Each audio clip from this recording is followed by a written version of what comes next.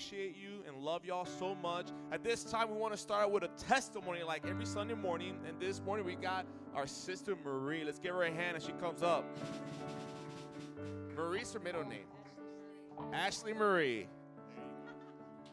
Hi, I'm Ashley.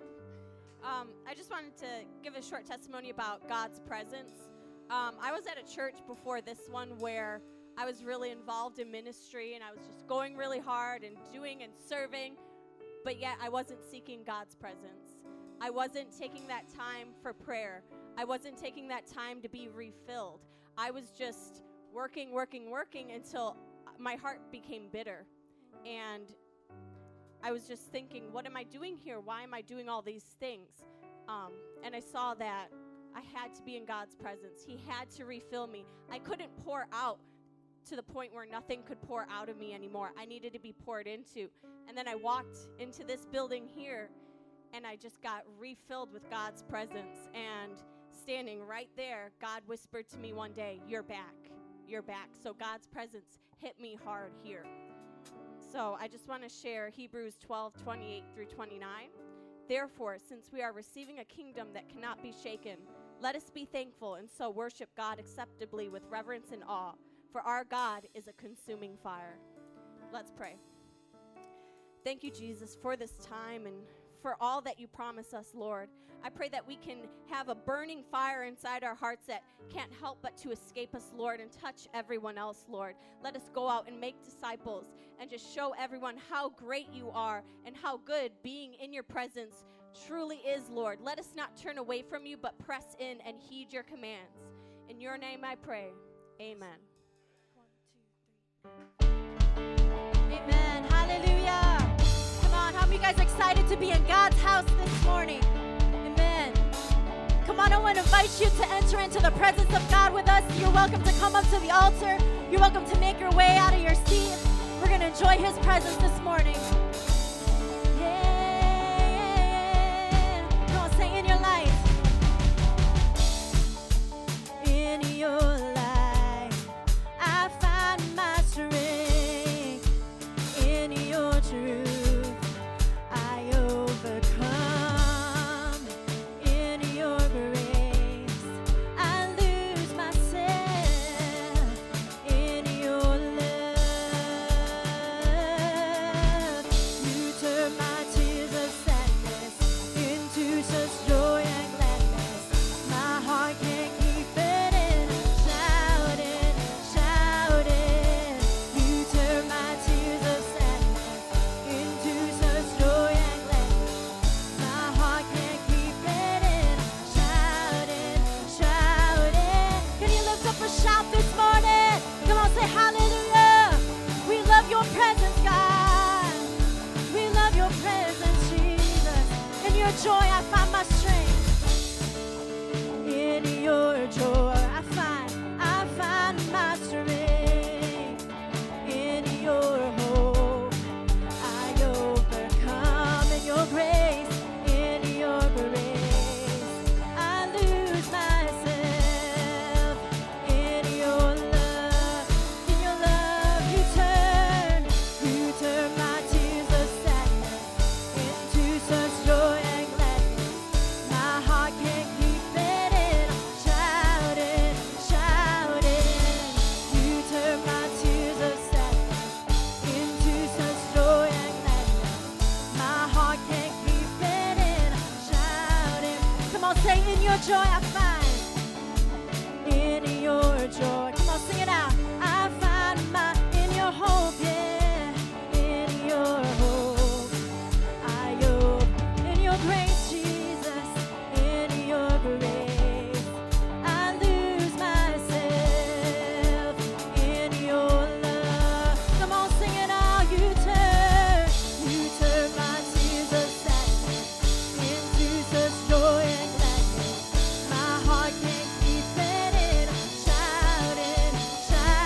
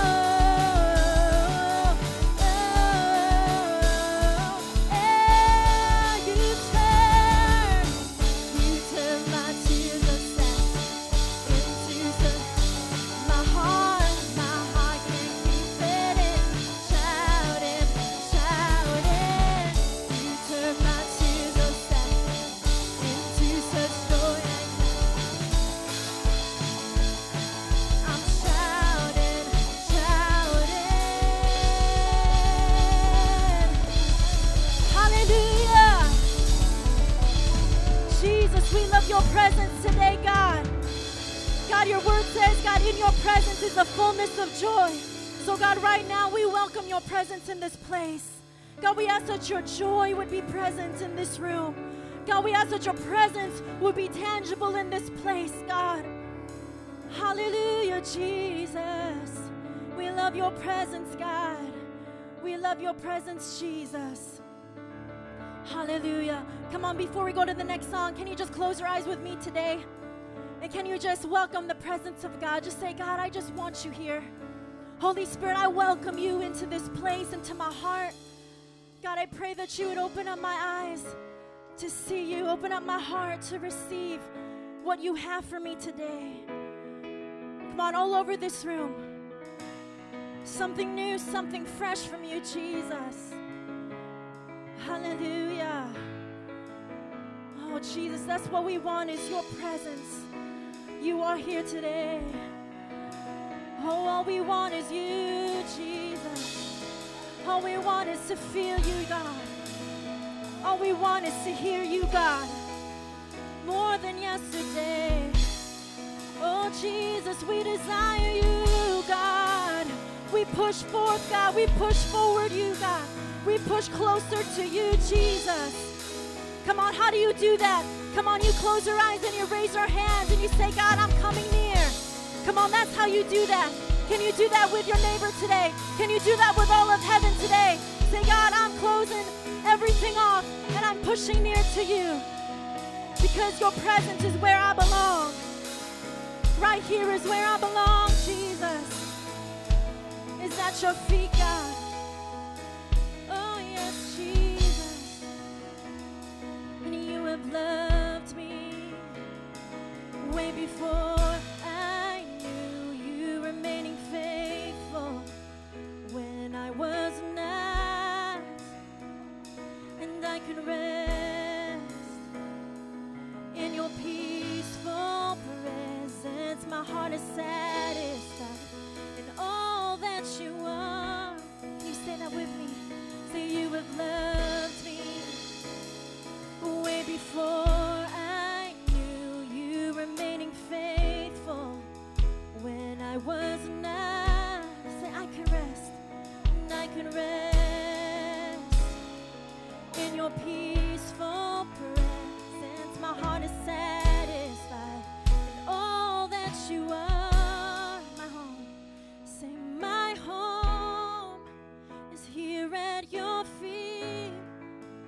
Let me rest my head upon your shoulder. When I lift my hands, I touch your heart. My life I place at your feet. Jesus, I am recklessly abandoned. More of you, less of me. 'Cause when I lose my life, is when I find my life in you. Jesus, that's how I feel this morning. Nowhere else I'd rather be than at your feet, God. Oh, say my strength. Oh, my strength is in the fullness. It's in the fullness of your joy. My hope is found in your name alone. Say I can rest, knowing that I'm in the hands of him who sits forever on the throne. Come on, say that again one more time. My strength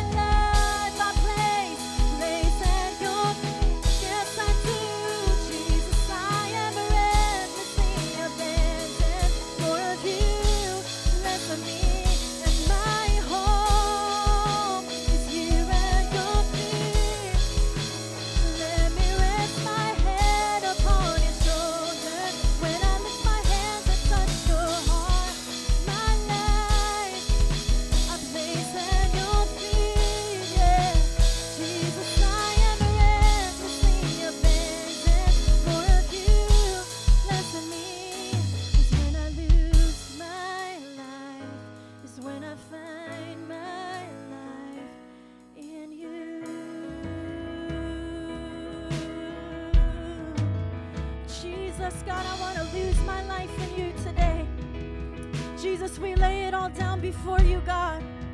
God, we declare our dependency on you. Come on, can we not look to our neighbor this morning, but can we look to Jesus? Come on, can we look to Jesus right now? Come on, he's saying, come. He's saying, come into my presence. Come on, you and him. You and him. Jesus, come on, if you're filled with the Holy Spirit, can you start just lifting up your voice right now with me? We want you to have your way. Come on, you don't have to watch. You can enter in today. Come on, you don't have to sit on the sidelines. You can enter in yourself. Come on. Jesus, Holy Ghost, you're welcome in this place. We want to encounter you today. We want to touch you today. Come on, raise our hands with me, guys. Say, Holy Ghost, you are welcome here. Come on, you are welcome here in this place. Yes, Jesus, my strength, oh my strength is in the fullness, is in the fullness of your joy. My hope is found in your name alone. I can rest, knowing that I'm in the hands of him who stands forever on. Come on, my home, now my home is here at your feet. Let me rest my head upon your shoulder. When I lift my hands, I touch your heart. My life, I place at your feet. Jesus, I am recklessly abandoned. More of you, less of me. My home. One more time. Come on, sing it out, Jesus. Let me rest my head upon your shoulder. When I lift my hands, I touch your heart. My life, I place at your feet. Jesus, I am recklessly abandoned. More of you, less of me. 'Cause when I lose my life, is when I find my life. 'Cause when I lose my life, is when I find my life. When I lose my life, is when I find my life in you.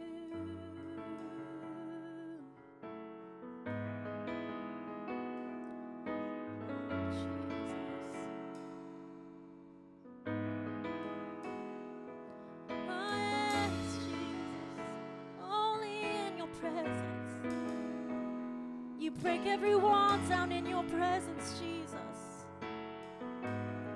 All my doubts and reservations, you break down in your presence, God. All my worries about my life, you break down in your presence. You break them down like glass on the floor. You shatter them to pieces, God. And Lord, this morning, would you take it all, Lord, and shatter it to pieces so that I could see you, Lord. God, every wall in this place, Lord, we ask that you would break it down, Lord. Every doubt in the Holy Spirit, I pray, God, that you would shatter it to pieces, Lord, that we might see you, that we might encounter you. Come on, if that's your heart, can you just raise your hands with me? Come on, not out of religion, but out of relationship with him, reaching out to him like a child would his father and say, God, take it all, take it all, take it all this morning. Shatter it all to pieces, God, so that I might see you, so that I might know you. Jesus, we want you today. Jesus, we love you. We love you, God. We love you.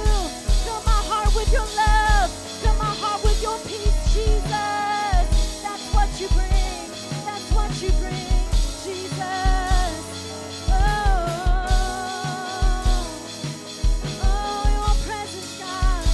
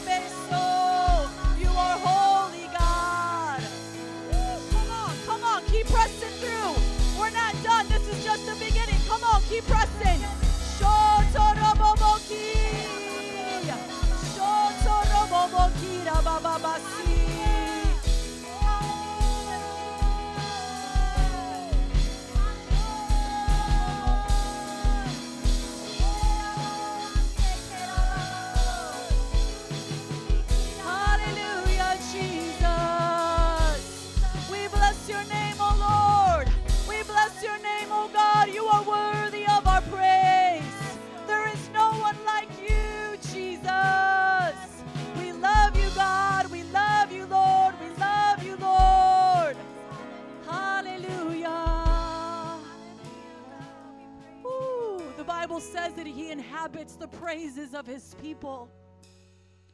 God is in our midst right now. The living God is here right now.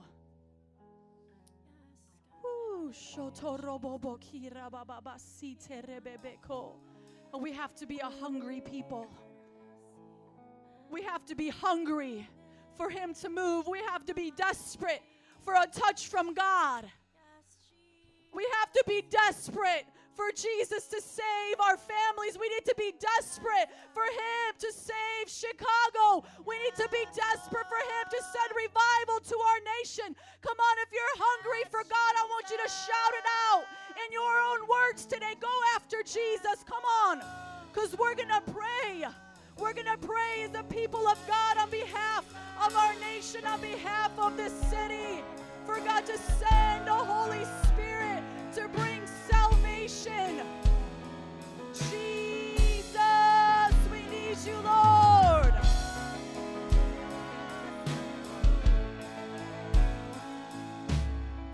Jesus, I want to read to you in 1 Timothy chapter 2. Starting in verse 1, and I want us to join in together as a congregation, and we're going to do what this verse is going to tell us to do right now, because we stand in the gap for the lost. We are the representative, the ambassadors of Christ, to go out into the world to show them who Jesus is. So when we gather together to worship God, there is power in his name, there is power in his presence.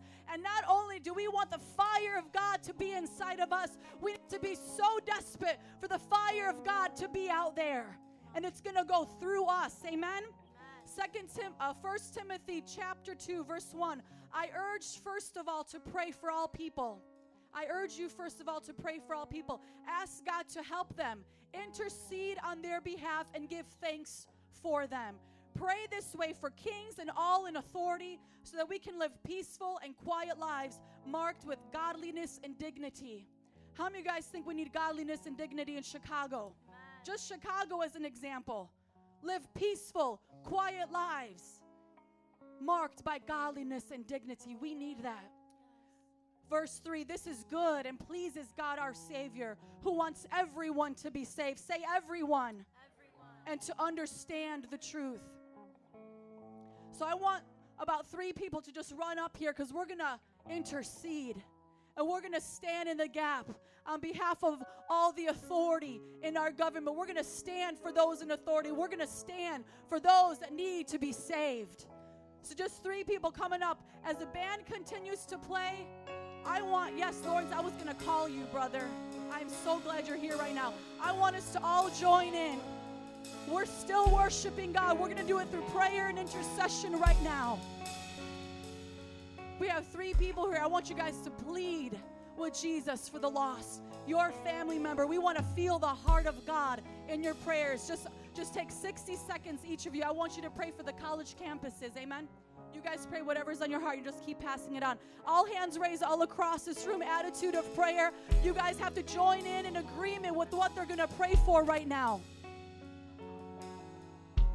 Father God, we plead the blood of Jesus over every child in the city of Chicago, Father God. We plead the blood of Jesus over every parent, Father God, over every household, Father God, that your blood just runs through every single one of them, that they have the mind of Christ, Father God, that they have the foundation to work on the word of the book that is in your Lord, Father God. We pray for every single one of the parents, Lord, that they have strength and courage, Father, to press through every evil darkness and every evil thing that is coming against every family, Father God. We pray right now that the angels are loosed into the atmosphere of the city of Chicago, and that they press forward and they fight back all the evilness that we have conquered, Father God. We thank you for the victory, Father God. We thank you, Lord. We thank you, Lord. We thank you, Lord. We thank you, Heavenly Father. We thank you, Father God. Amen. God, when you poured out your Spirit in Acts 2, Lord God, Peter got up and he preached, Lord God, and 3,000 were saved in one day, Lord.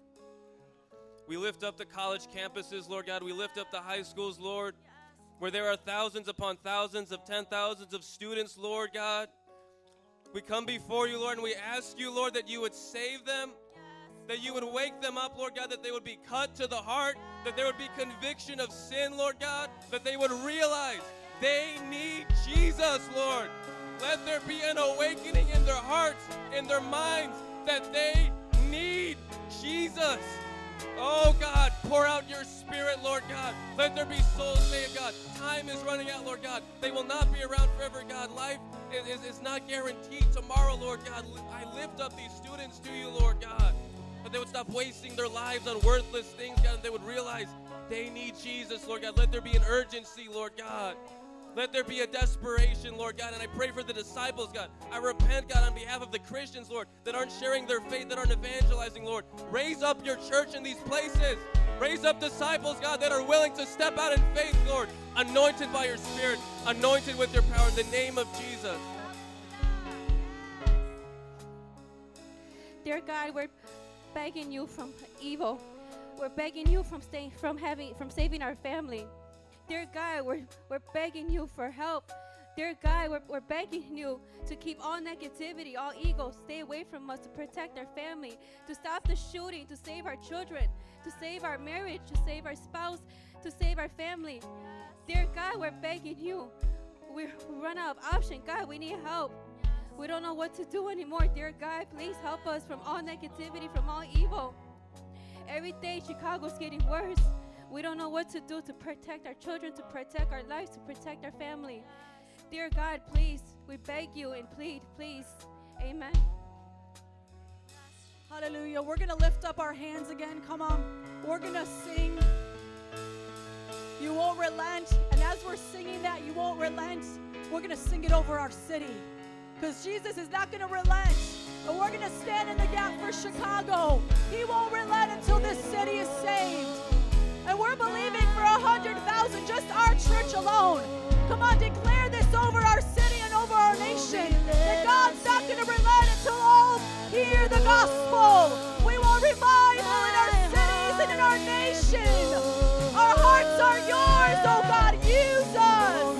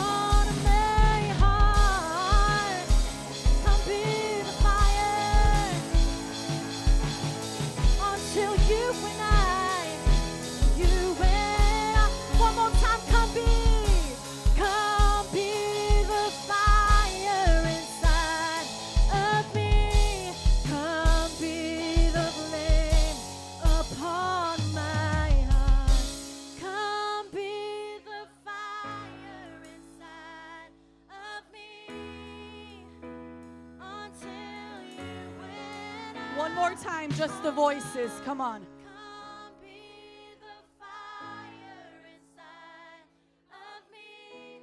Come be the flame upon my heart. Come be the fire inside of me until you enter away. Hallelujah, Jesus. Set us ablaze, oh God, so the world can watch us burn. Lord, I pray that through us you would bring healing. You would bring healing, God, over our youth. You would bring healing into our college campuses. You would bring healing to marriages, oh God, broken families, fatherless and motherless homes. Use us, oh God, to be your hands and your feet. And we declare, oh God, that Chicago belongs to you. In Jesus' name. And everybody said, amen and amen. Give the Lord a hand clap of praise. Hallelujah, hallelujah, hallelujah, hallelujah. King Jesus, you are worthy, oh God. And you are awesome in this place.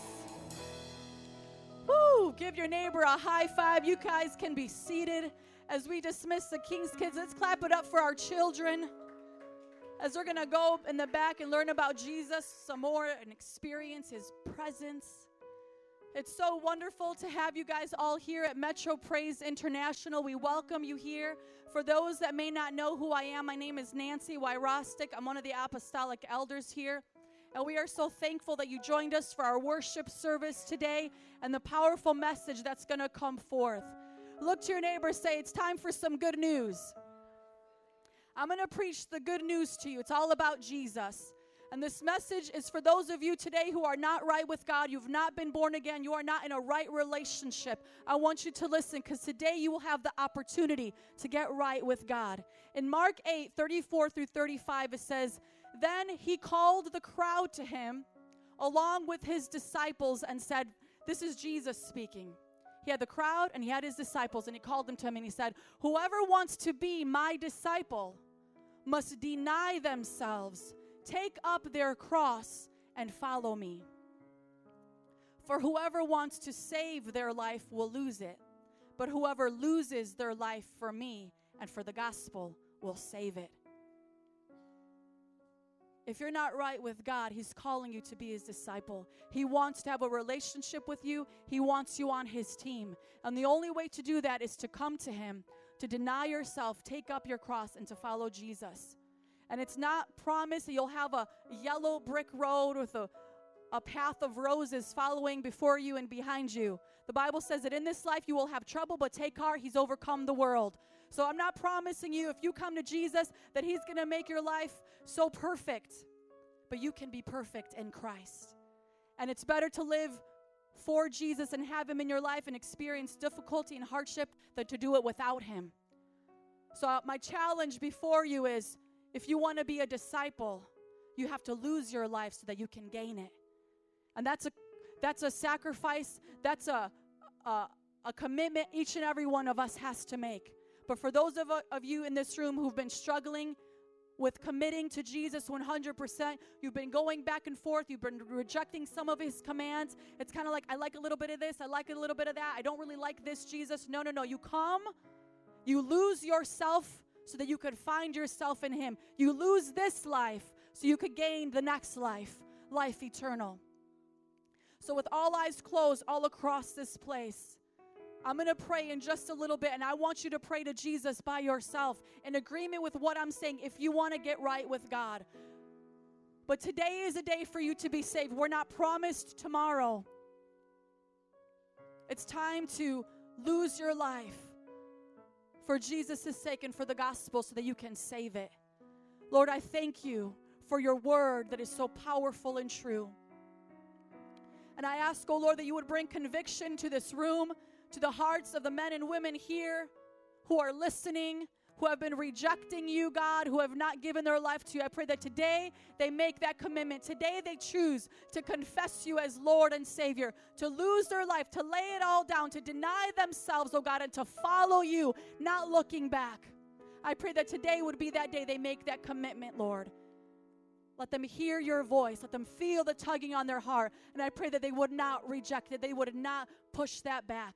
In Jesus' name I pray. And everybody said, amen. Please stand to your feet with me this morning.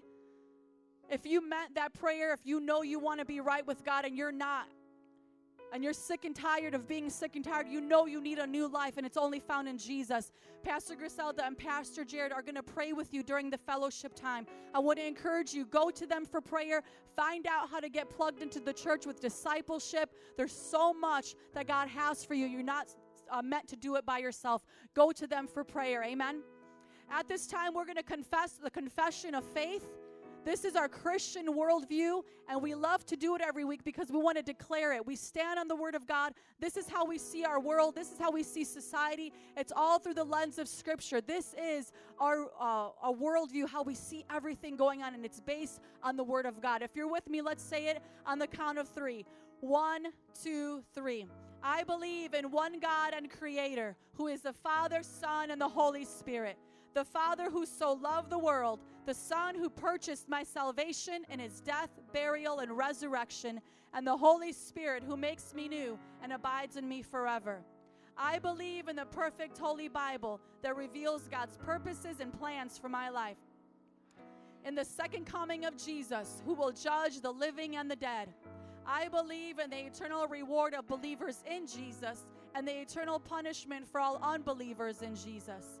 I believe in the United Church of Jesus Christ, built upon apostles and prophets, elders and deacons, in which the gates of hell shall not prevail. I believe in the salvation for all mankind is by faith alone, in Christ alone, by God's grace alone, and for the glory of God alone. Amen. Clap it up for Jesus one more time. Go greet somebody, give somebody a hug, especially somebody you've never met before. Sounds a new beginning. As distant hearts begin believing, redemption's bid is unrelenting. Your love goes on. Your love goes on. When the world gives way, carry us with your endless grace. Carry us.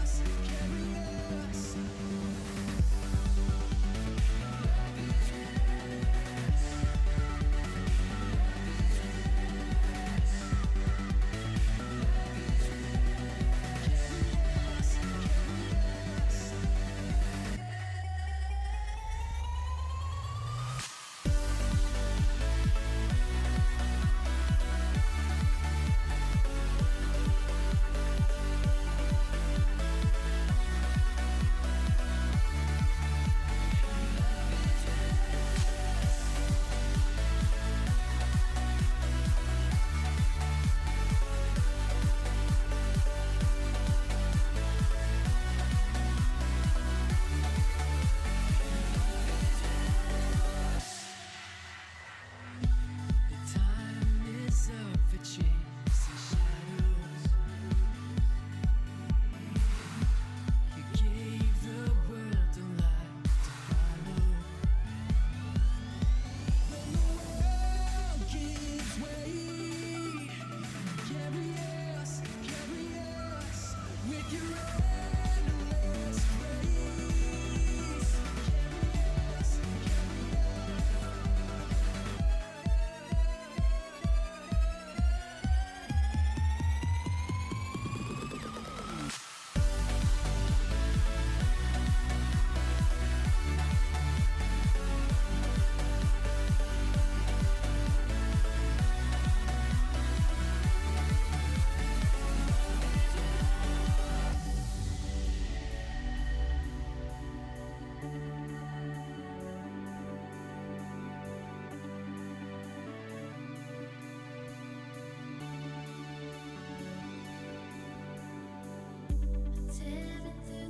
Who's excited to be at church today? Come on, clap it up, get excited. It's good to see all of your beautiful faces. Welcome to Metro Praise International. On behalf of all of the pastors and the leaders, we thank you for being here. And we are so grateful that we get to live life with you and serve the Lord with you.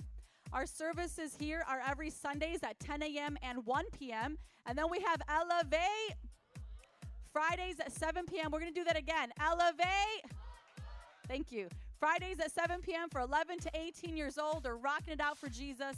That's where you want to be if you're in that age group. They are just loving on God, winning their friends for the Lord, and it's just a powerful time.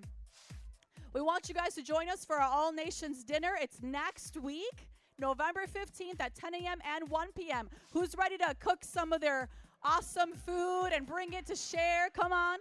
Both services will be able to partake of this. So we would just want to be excited about it, enjoy each other's fellowship as we share food. And let me just really encourage you and challenge you, bring friends. Don't come alone that day. Bring some friends, invite your families that don't know the Lord or are really not plugged into a church. Let them use this to bring them in and let them experience the love that God has for them through the church, all right? And then we have our Thanksgiving outreach, November 26th at 9:30 a.m. Thanksgiving morning, we're going to be meeting here at MPI. Everybody is welcome to come. We're going to be going to the west side by Ohio Park area, kind of like Ohio and Cicero, hosted by Universal MB Church. So we're going to be joining their church to serve the community, to give out a free Thanksgiving meal. So if you want to do that, bring your family. Let's go out there with a bang and show the love of Jesus. Again, it's 9:30 a.m., November 26th, Thanksgiving morning. Meet here first, and then we'll all drive out there together. Our vision here at MPI is very simple. It's loving God, loving people, the two greatest commandments that Jesus gave to us. And our discipleship strategy is threefold. It's connect, mentor, and send. Somebody say connect. If you turn your hand out around, you will see our schedule of life groups. The way that we want to connect you to the church and connect you to Jesus is through these life groups. We want to encourage you to find a place that meets the needs of you and your family. That's the whole schedule and the locations and times of this quarter. This week, here's a snapshot of what's happening. We're kicking it off today with our single moms. Childcare is provided, 5 p.m. Awesome time. If you're a single mom, you got to be there. There's the address.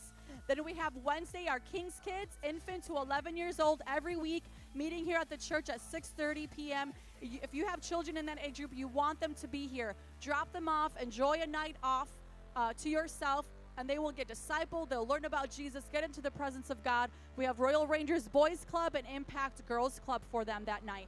Thursday, we have our gang outreach. Come on, give it up for them. 18 years and up, 7 p.m. Meet at that address. You guys are going to hit the streets and preach the gospel to the gang members. Like literally, they're going out, they're finding them. We have favor with this one business where they get to go into this storefront business and just preach the gospel to all these young people. Every Friday, we have 2 adult Bible studies for you guys.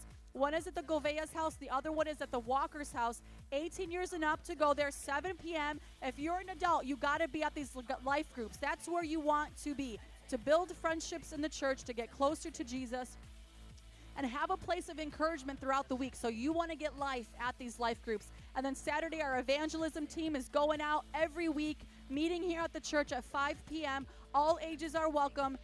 So many times people are discouraged in their walk with God, and they need direction. I'm telling you, the Bible says he who refreshes others will himself be refreshed. If you feel stuck, if you're in a time where it's like, man, I don't know how to serve God or live for God, come and evangelize. Preach the gospel on the streets. It will grow you. It will strengthen your faith. Being a witness is such a powerful thing, and we're all commanded to do it. So if you've never done it, you got to do it. They're doing it every Saturday, so meet them and be encouraged. Then we want to mentor you. Somebody say mentor. We want to take you through our 101 book called Welcome to Your New Life. We have leaders ready to take you through this one-on-one. Find one today. If you don't know who the leaders are in the church, you can come to me and I will let you know if you are serious about starting this discipleship journey with God. And then after you graduate the 101, you'll get into our 201 class, Disciples That Make Disciples, where the discipleship journey that you're on continues, and we train you to be a leader in the church so that we could send you out to win more people. And our goal here at MPI is to have 100,000 disciples in Chicago with 50 churches and 500 around the world. If you believe we can do that, say amen. Amen. We want you guys to do that with us. God has brought each and every one of you here, so we are a team. We're going to continue on in our lesson for tithes and offerings. We are on section 4 of the Disciples Giving book, which is all about hindrances. Today is lesson 3, overcoming unbelief. So a hindrance is something that prevents us from being obedient to God's commands. And we're learning that when we have those hindrances in our life, we need to push them aside. We need to break through and not allow those hindrances to be a stumbling block in our faith to the Lord. We're going to read in Malachi 3:10. You could turn in your Bibles or you could look up at the screen. Malachi 3:10. Bring the whole tithe into the storehouse, that there may be food in my house. Test me in this, says the Lord Almighty, and see if I will not throw open the floodgates of heaven and pour out so much blessing that there will not be enough room to store it. Here are the main points from that verse. Number 1, do you believe God commanded the tithe? If we don't believe God actually wants us to tithe, then we won't do it consistently because we will look at it more as paying a bill, and no one likes to pay bills. However, if we really believe God commanded us to give 10%, we will joyfully do it.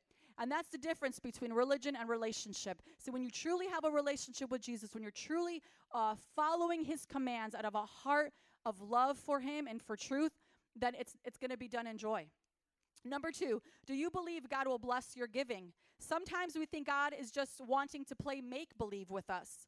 Thus, we don't pray with faith to earnestly receive his best in our lives. However, if you truly believe your seed will meet your need, then you will give expecting a bountiful harvest from God. When we give and are faithful to our tithes and offerings, it is an act of worship. We are praying, we're doing it in faith, and we are believing, expecting God to do great things for us.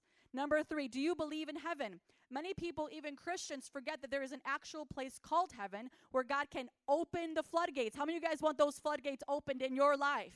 Come on. And pour out blessings. Therefore, if more people believed in heaven, they would store more treasures there than just here on earth. And that's the point of it all. When we're obeying God and we're doing what he commands, we're faithfully giving in our finances and trusting him in that area, we're storing up for ourselves treasures there where thieves can't steal and rust cannot destroy it. Here's a summary.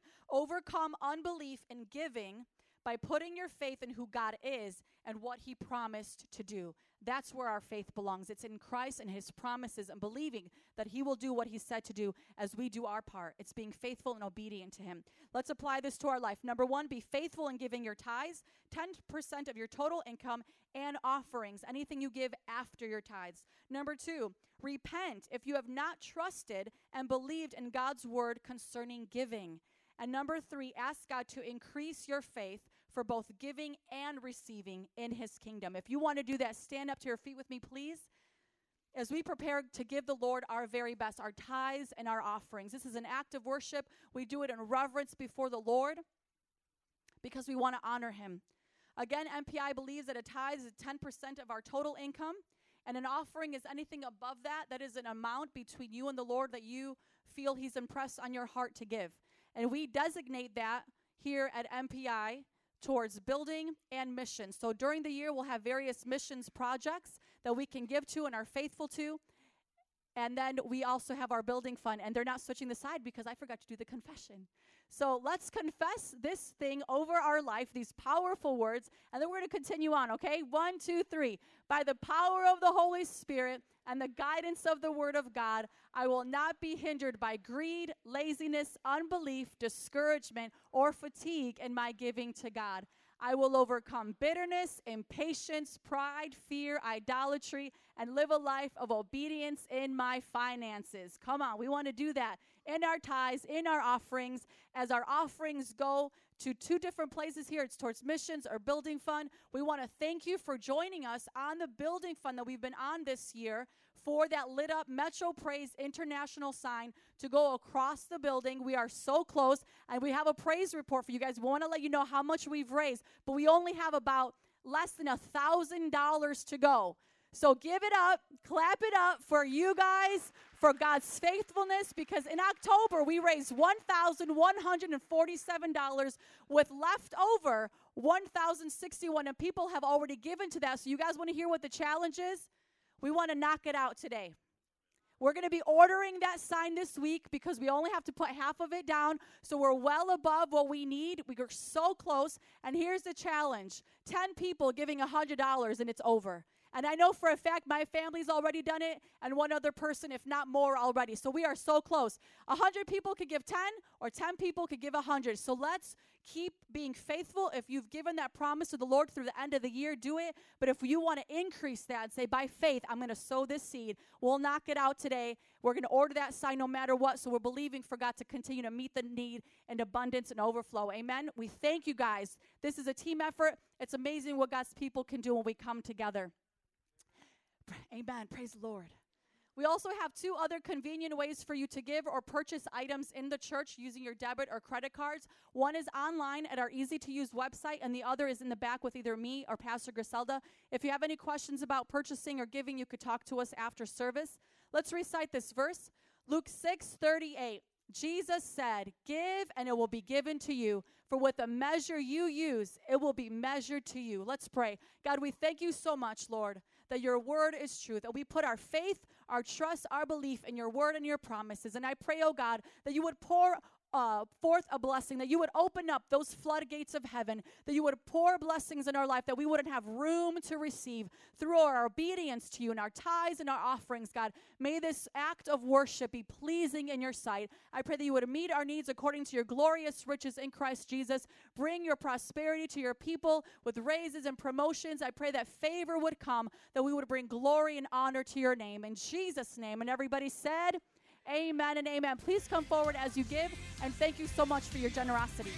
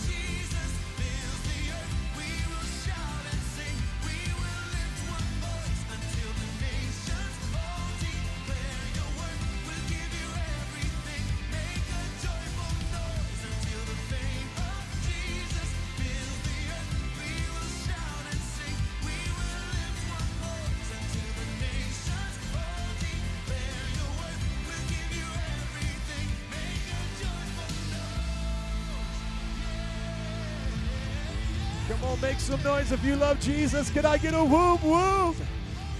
Amen. Frost does not scare you because you're a Chicagoan. My wife, as we were driving out of the neighborhood, we saw some frost on the roofs, and we felt a little chill down our spines. But then we slapped each other and said, no, we're Chicagoans. This is what November's supposed to be. But how many have been enjoying the mild November? Have you guys been enjoying that mild October? Man, it's been so much fun, so much fun. Well, I want to just encourage you before we go into our sermon today on Abide. I want to just encourage you. Let's knock out this building fund today. We started off with the goal of raising monies for a van, and we got that in less than 6 months. So we divided the year into two portions, 6 and 6, 6 months apiece. And we said, let's go for the van for 6 months, and let's go for this sign. We knocked out that van in about 4.5 months. It's in the back. Amen. Give it up for Jesus. You guys did awesome. And now we're here in the second week of November with only a G left, $1,000.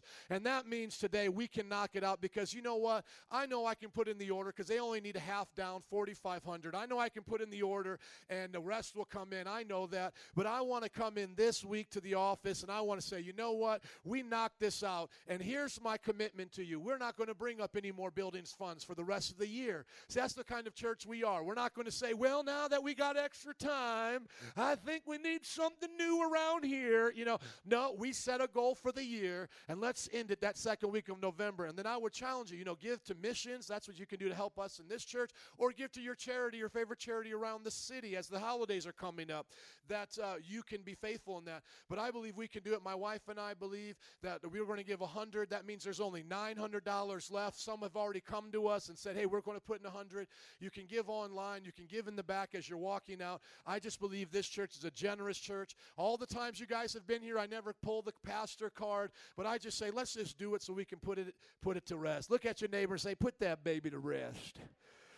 Amen. Well, I want to thank you guys for helping me with praying for me during the last week. I was in seminary doing my doctoral studies, and I made a friend, and my new friend's name is Stefan. He's all the way from Germany, and he came to visit us today, and he's going to share some things with us. Would you give a hand clap as Stefan comes? Pastor Stefan. Pastor Stefan is a pastor of a growing, thriving church in Germany. His dad is a pastor. They love the Lord. They're full of the Holy Spirit. They're going after the things of God. And so he's taught me a few words, and I want us all to greet him and say good morning to him in German. And how do we say good morning? Guten Morgen. Guten Morgen. Say it together. 1, 2, 3. Thank you. Wow, it's wonderful to be here. I really feel welcomed, and to just see you guys, it's just awesome for me. I feel encouraged. It's very good for me to be here and to make a new friend, to meet this wonderful guy. And you said, Pastor Stefan. Actually, if you ask me who I am, I would say I'm not a pastor. I'm not a pastor. Well, I'm pastoring a church, but I'm not a pastor. I am a beloved child of God, and by the grace of God, a forgiven sinner, serving the Most High, and besides, I'm pastoring a church. So this is my first priority, and you asked me just to share one thing, or maybe two things, and I was thinking about, I think this week has been important for me because as Germans, we kind of struggle with leadership, and this week was all about leadership, the theology of leadership, and I got convicted about our German heritage and our German tradition, our history, especially our history.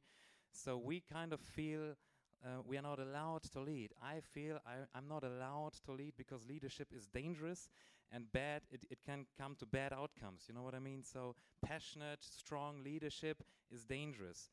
And in a way, I feel God redeemed me from this false thought this week. So I'm going to go back and going to lead our church and going to lead it to Jesus and keep leading and keep searching Jesus. And we need prayer. So I would appreciate prayer, especially, let me just share one last thing. Maybe you have heard of this refugee crisis in Germany. We have, by the end of the year, we'll come close to 1 million refugees coming in from Syria, Iran, Afghanistan, and all these countries, Egypt. So in 2 weeks, right next to where my church is, there's going to be set up a container village, a refugee camp for a couple hundred refugees. It's not only Christians, there are persecuted Christians, but there are also Muslims and other people. So it's right across the corner from my church, and I would appreciate you praying for boldness and wisdom. How can we be a sign of love for these guys, you know? Just incorporate the love of God, you know what I mean? So, yeah, we want to be sharing to them and bless them, and so I would appreciate prayer for that. Thank you very much. I would like to have Jose. Would you come forward, because Jose has a great heart for the Muslims. Jose and his father, both Jose's, yes, come on up. We are going to pray for this crisis. These are a father and son, and Jose Sr. has identified with Muslim at being that his religion, and Jose has come to know Jesus. But I would like them to stand around you with just maybe a few of our men, Daryl, and then maybe Chris, would you come? And stand maybe over here so we can get away from this table. Would you stand this way? You guys come around him. And we're going to pray for these dear refugees. Have you seen those pictures of them coming to these European countries? And this just blows my mind that the church is right across the street from where they're going to be living. Could you imagine what that would be for us? We'd be so excited. We wouldn't know what to do with ourselves. But at the same time, that might intimidate us a little bit. Like, how do we go about this? How do we love the people? How do we help them? We don't want to offend them, but we really want to show them Jesus' love. And sadly, this is the effects of Islam. You know, this is the effects of it, and we want to show them a better way. Not that Christianity hasn't always, Christianity has its mistakes, but we want to show them there's a better way. Not religion, but the relationship with Jesus. Amen? So let's pray, Jose, for their church. Pray for the dear child of God who happens to be a pastor. He's such a humble man. Amen. Lord, I thank you for my brother right here, and I pray that he would live in the freedom of Christ and not the condemnation of what his country did, God. I pray that they would be the light of the earth in Germany. I pray that the people would see that Jesus can turn a nation around, that Jesus turned around Germany. I pray that my brother would help lead over there, that he would help make disciples to make disciples. I pray that they would reach out to these people who are lost. You said to love the aliens, God. I pray that he would love these people who have been kicked out of their country, God, and they would show the love of Jesus to them, and they would be hospitable to them, God. I pray that you would have your way, that you would save their souls. And those people that are there, I pray that they would become disciples, that they would join his church, and they would become children of God that happen to pastor. Lord, I pray that you would have your way in Jesus' name. Amen, bro. Thank you. Amen. Everybody say, Auf Wiedersehen. Auf Wiedersehen. Open up your Bibles with me to John chapter 15. We'll hang out afterwards. Thank you, Stefan. John chapter 15, we are in the middle of a sermon series called Abide. Everybody say abide. This is such a precious part of my heart when it comes to serving Jesus, because I believe that abiding in Christ is where our life comes from. Knowing who Jesus is and letting his love flow through you every day is what makes the difference. So I want you to see Jesus' teaching on this as we learn today about daily abiding. Everybody say daily abiding. Thank you. I want to help you, and I preach to myself, to everybody here, to abide daily in Jesus. Now, this is going to be one of our best messages. If you're taking notes, it's also online, everything you're looking at here, my notes. But if you're excited about time management or you need some help in these things, this is going to be one of my best messages on managing your busy life, de-stressing your life, focusing on what matters most, majoring on the majors, minoring on the minors. So get ready for an application of how to daily abide with the busyness of your life. I was talking to Stefan, and guess how many weeks of paid vacation the Germans get? We get, on average, about 2 to 3 weeks of paid vacation. Guess how many they get? 6 weeks. 6 weeks, man, because he was telling me he was traveling all through America, taking the highway, seeing the Grand Canyon for 3 weeks, and I'm like, how do you do this? He goes, we Germans, this is my German accent. It's also my Russian accent. It's every European accent. It's my Greek accent. He says, we get 6 weeks of vacation. I'm like, oh my gosh, 6 weeks, that's something, you know. But then we took him shooting guns in Wisconsin, and so we may think it's crazy they get 6 weeks, and he may think we're crazy for being Christians and shooting submachine guns and all of these. We shot a Desert Eagle, we shot an AR, we were shooting shotguns, and so that's another story. But you know, whether or not you get 6 weeks of vacation or none, you know, you need to learn how to abide in Christ. Life can be tough and stressful at times, and here's today's message geared towards that, so I hope that you're ready. Let's look at this passage, John 15, 1 and onward, and every time you see the word abide, can you say it out loud? 1, 2, 3. Abide. Amen. I am the true vine.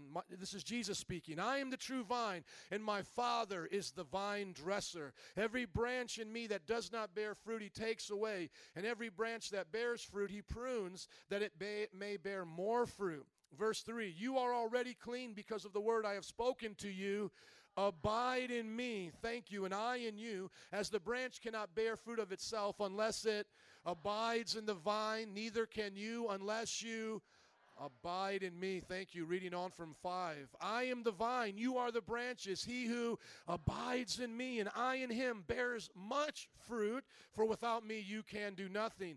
If anyone does not, amen, he is cast out as a branch, and is withered, and they gather them and throw them into the fire, and they are burned. Verse 7, if you abide in me and my words abide in me, you will ask what you desire, and it shall be done for you. By this my Father is glorified, that you bear much fruit, so that you will be my disciples. Let's read these last 2 verses.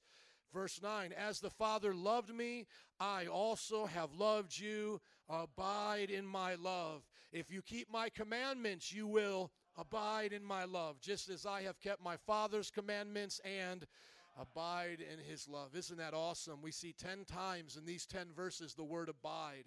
The word abide means to dwell, to remain, to stay. Our vision has a part called connect. Connect, mentor, send. The connection we have to God should never be disconnected. Just as electricity gets its source by the continuous connection to the power that it needs, we need to be continually connected to Jesus. Now, I love this about Jesus because I have to study other religions and to understand different belief systems, and I want to tell you this stands out among them all. We are connected personally to Jesus. We are not just studying Jesus' teachings like Jesus is our sensei and we're just learning the karate chops of Jesus. No, Jesus lives inside of me. He is more than just a sensei. He is Emmanuel, God with us. That is the precious promise of the Holy Spirit that was given to us when he ascended to heaven, that he would come and dwell in the Holy Spirit and he would be with us forever unto the end of the age. How many are happy we have the Holy Spirit abiding with us, bringing Jesus to us? So I don't just have religion, I have a relationship with Jesus. And Jesus initiates that relationship by love. Look at those last verses. As the Father loved me. Think about that. Has the Father loved Jesus? In all of eternity, they have been together in that triune relationship, Father, Son, and Holy Spirit. The Father has had ultimate, perfect love for Jesus, and that is the same kind of love he gives us. As the Father has loved me, or the Father's kind of love, I love you with. As the Father loved me, I also have loved you. Can you think of any greater love? I'm married to my wife. I'm also a father to my children. But yet I know the love of God is greater than my love as a husband and my love as a father.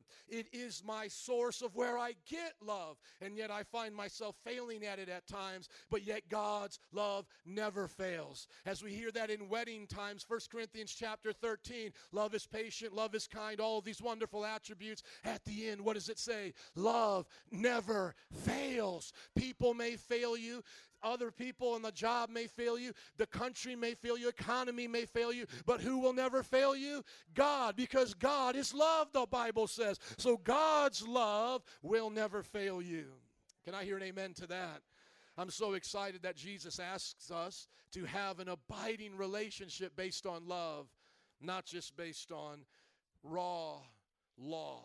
I have a law, the law of Christ in my heart that tells me not to steal, that tells me not to lie, but that is not what causes me not to lie. It's not the black and white letter of the law that makes me want to keep commandments. It's the love of God.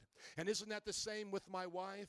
She and I agree not to have an adulterous affair, but it's not a marriage covenant, that piece of paper that keeps me loyal to her. It's our love for each other.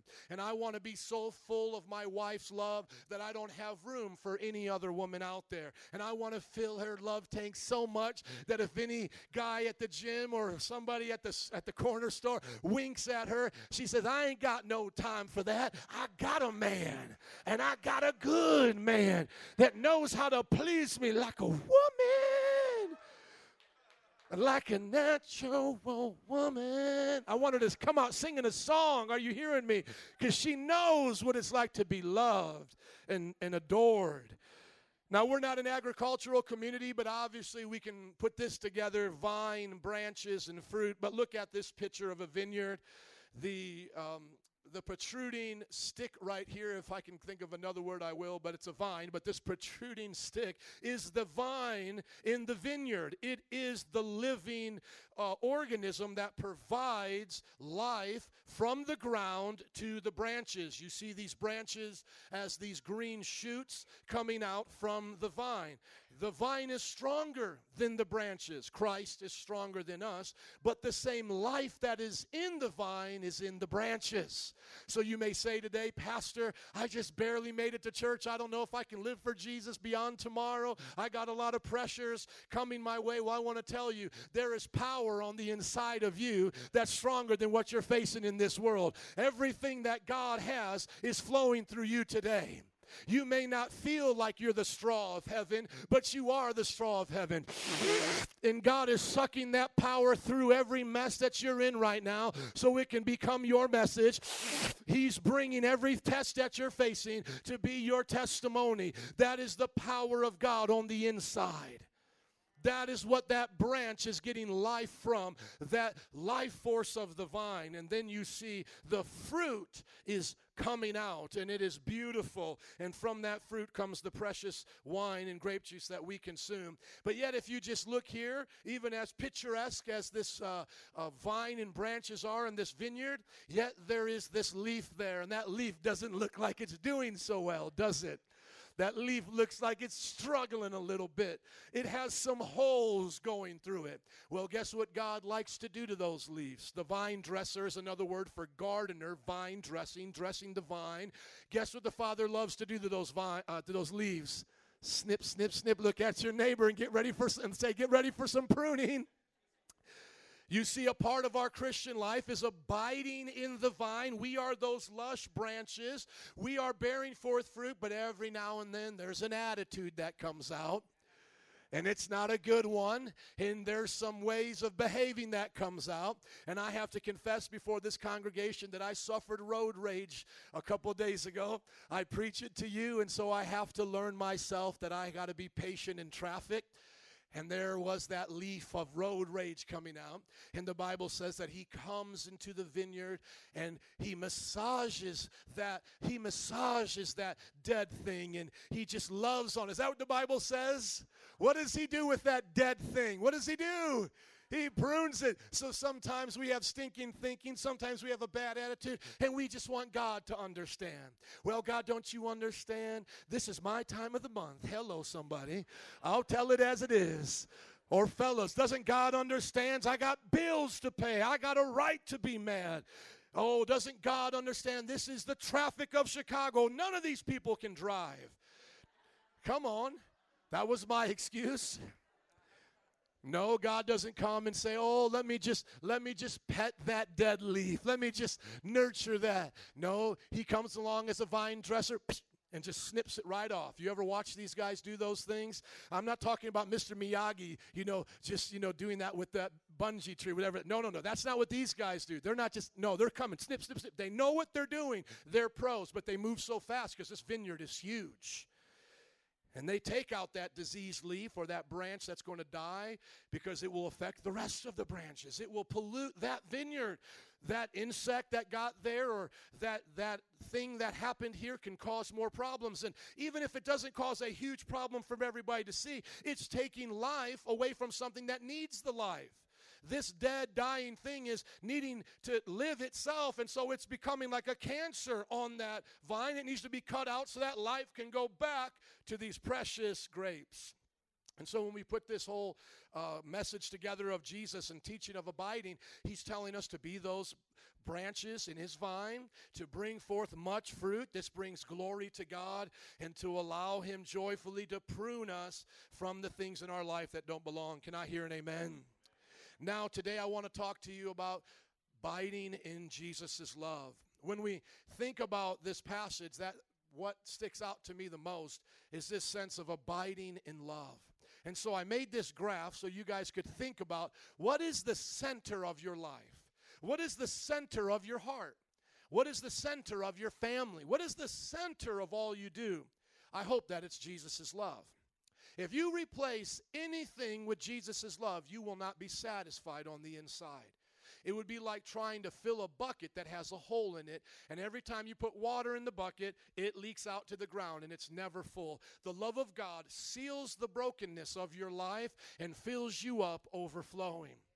So I want you to look at this graph and also consider what Jesus said. He said, if you abide in me, you'll abide in my love. And we get excited, and that's wonderful.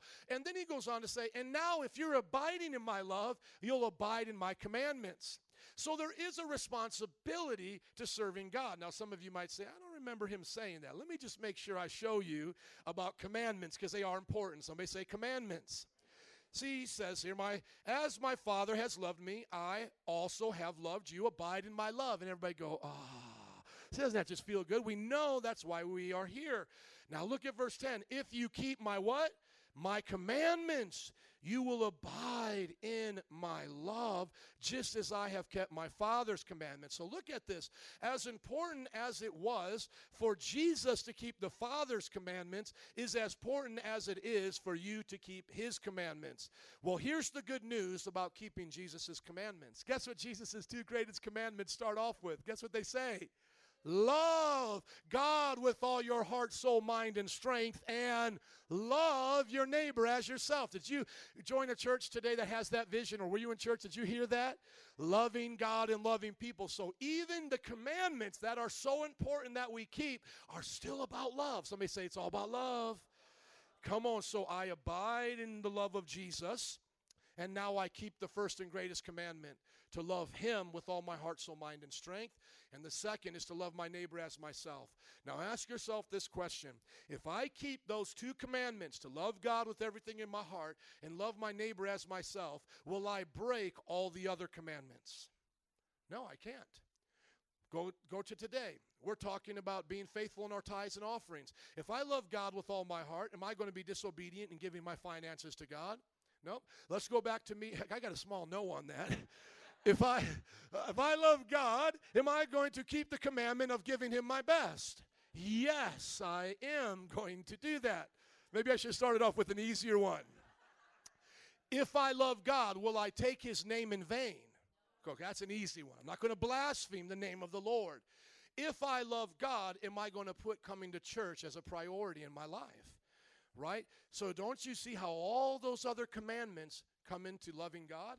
And now what about the other ones? Loving people. If I love my female neighbor or the woman I see at Humboldt Park doing Bud Equafest, wearing her booty shorts and, with her little tattoos and all that, if it's showing off her stuff, making a little belly button ring, you guys know what I'm talking about. Let's keep it real.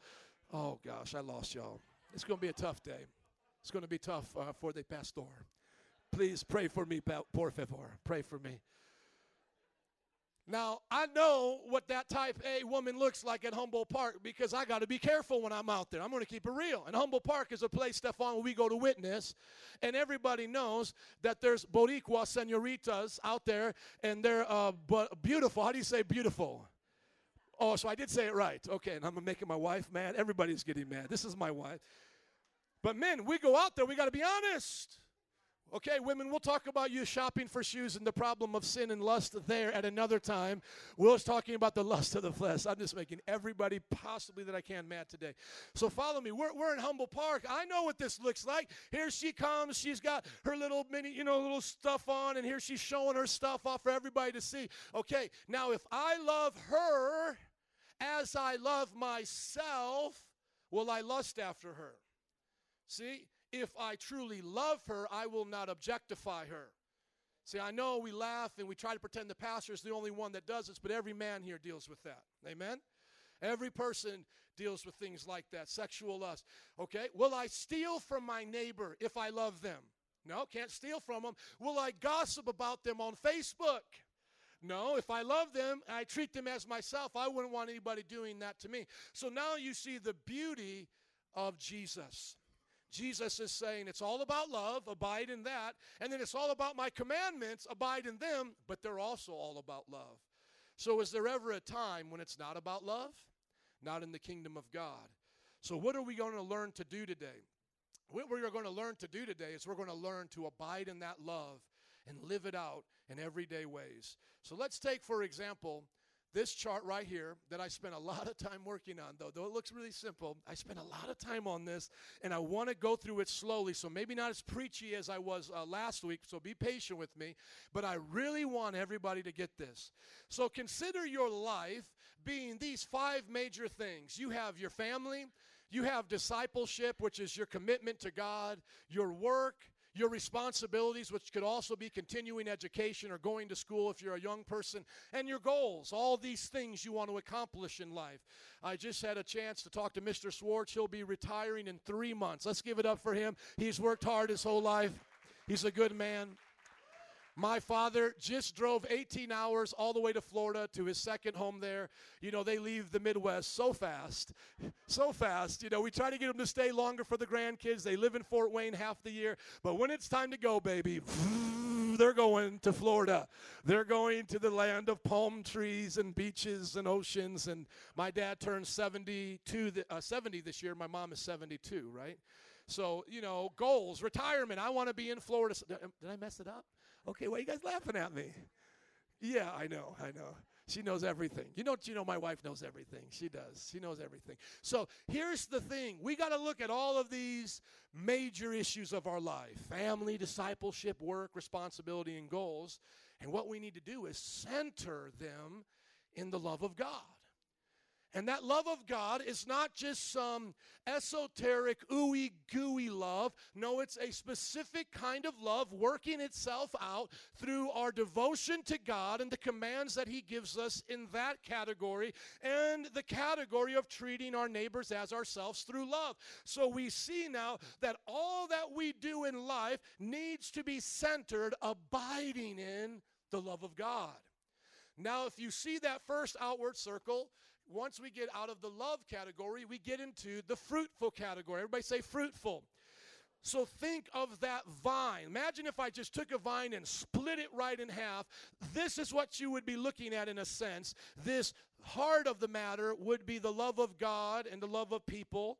And then as the things branch out, this would be the fruitfulness. But there are things in our life that are good, like family, that can go beyond just being fruitful, kind of like that rogue leaf that was dying and can become distractions. Now, I colored that area gray because they're not really sins. They're not things that the Bible says do not do. So, for example, in the family, the Bible doesn't say, Joe, you can't play Halo 5 till 3 in the morning, okay? The Bible doesn't say that. I'm still a gamer. I love to play games. Halo 5 just came out. I'm waiting to get some time to play it. And so the Bible doesn't say you cannot do that. But if I begin to put my video game playing above my children, and here I'm playing the video game, and my children are saying, hey, Dad, can we play? Can we go out? And I'm like, no, it's my turn. It's Daddy's turn. Daddy's going to be playing a long time. See, that distraction is not going to bring forth fruit. But what is worse than that are things that bring death. And there are two ways that things bring death in our life, I believe, as we look at the Bible. These could be good things that we take out of their place and we start to make them idols. They bring death. Or they could be sins, things that God told us not to do. So let's take, for example, the category of family. When we are going to be fruitful in our family, it's when we put our family first above other people.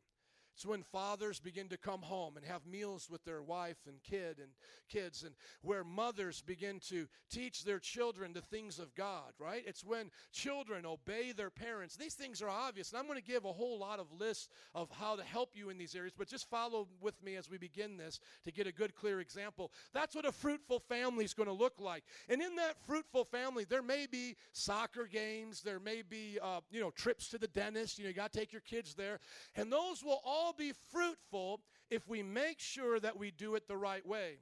But if we become unorganized, or we become lazy, or we become bitter in our obligations as parents or husbands and wives, we will begin to be distracted by these things in our life. We could begin to get so busy taking our children to their dance recitals, to their soccer practices, that now we're not abiding in Christ. We're not close to the Father's heart. We're getting caught up in a worldly mentality of doing and doing and doing. And then if we're not careful, those very things that are distracting us can become deaths in our family. So you take, for example, the father that says, I can't go to church on Sunday. I got to take my kids to the soccer game. He has allowed that distraction of soccer to now bring death into his family. I'm not saying that they're going to fall over dead, and I'm not even necessarily saying they're going to lose their salvation. But I do believe if you start having these rings all turned to death, that is the one that Jesus says becomes then a dead branch, and there that dead branch is what is cut off and thrown into the fire. Isn't that what it says in John chapter 2? We should take this very seriously. He says, every branch in me that does not bear fruit, he takes away. And what does he do with those ones that are taken away? Look at what he says here. He says in verse 6, he casts that branch, that he casts out as a branch. He is cast out as a branch, rather, and is withered. They gather them and what? Throw them into the, and they are burned. So is this something that we should be taking serious? Can good things become idols in our lives? Absolutely. Are there things that are always fighting for your attention as a Christian? Absolutely. And so what I would like to do is give you some things to think about as you begin to live out your Christian life, that you would determine to not let anything take you out of the realm of being fruitful, that you would fight to abide in Christ. It's easy to have a messy room. It's hard to keep a clean room. Can I hear somebody say amen? It's easy to have a messy desk, but it's hard to keep an organized desk. This is the power of the Holy Spirit manifesting through us. God wants us to fight to abide in him. God wants us to remain in him. God wants us to be sensitive in our heart to know when we have walked away from love and been distracted by the glitter of this world. It's almost like the donkey with the carrot in front of it. What is your carrot that the devil just puts in front of you, and then you just march off mindlessly into that place of distraction and death? Does all the devil have to do is just put the carrot of a promotion in front of you? Nothing wrong with working hard and succeeding, but all of a sudden, this good thing in your job, this fruitful job, this job that's a part of your calling can now provide a distraction, an idol. And if you're not careful, it will take you from your family. It will take you from the ultimate goals that God is setting for you, and then you'll find yourself in a place of death. Just for example, I work from home, talking about the work section of our life. So I work from home. My wife homeschools. I have it really good. Amen. I'm pretty spoiled. But you know what? That's also a lot of emotional stress, because I know some men are saying, I'm thankful I get to go away from the house for a little bit to get away from the women folk and the kid folk. Now, there ain't no man going to say it now, ladies, so don't you look at your man. But there's a lot of men that are happy they get to work outside of the home. Trust me when I tell you that. So I work in the home, but now for last week, rather, I had to go out to school. I had to go through an hour and a half of traffic to go to Elgin to Deerfield, be there for 8 to 9 hours, 10 hours, depending on if I stayed later, and then come back in another hour and a half of traffic. 3 hours in traffic, 9 hours in lectures, and I instantly felt the pressure that many of you feel. Instantly. I felt tired. When I came home, dinner was already ready, and I wasn't ready for the dinner. I needed to relax. Instantly, I was rearranging our day so that I could go to bed early instead of staying up late. How many can relate to this, men, women alike? It doesn't matter. Come on, we all know this is true. And I even went deeper than that. And I said, not only can I relate to the family that's getting burned out, I said I can relate to the father or to the husband that would cheat on a wife. Because now my life is over there. I'm not at my home anymore, and if there was a coworker over here that complimented me, told me what I wanted to like, told me what I like to hear, and my wife and I got into a fight, I could begin to see the heart of a man so easily shifting the attention from the home that he's only there for a few hours to this place where he's always getting what he wants for 8 hours. Hello, somebody. Don't act like people don't cheat, all right? Let's be real in church today. I'm praising God of 10 years of marital faithfulness and bliss. Hallelujah. Amen. But I just felt it. I did. Not the temptation. There was nobody there hitting on me. Praise God. Stefan may be wondering now, who would he be thinking about? You know, that might put me in another category. But God loves all people. Amen. But anyways, I felt it, and this became more real to me. And not only that, let me just paint the picture before I go through the details. Trust me, I've got the details. Everybody say, he's got the details. I've got 12 points for you, friends, with Bible scriptures and everything to go along. You will get there soon enough, okay? But before I go into all those details, let me just butter the bread a little bit here so you can really whet your appetite for this. When you're looking at your goals, you know, goals are good things. If we don't have a goal, we won't hit anything. So if you don't have a target in life, you won't hit it. You'll be running aimlessly in life, beating the air. You won't have the goal to succeed because to know you've accomplished it because you've never set it. So it's good to set your goals. You know, young people, I want to go to college. I want to be in this career. You know, those of us who have gone to college, I want to have this kind of a family. I want to live in this kind of house. Praise God. Set your goals as high as you can see. Set your vision as high as God gives you the ability to see. He's given me the ability to see 100,000 disciples in Chicago.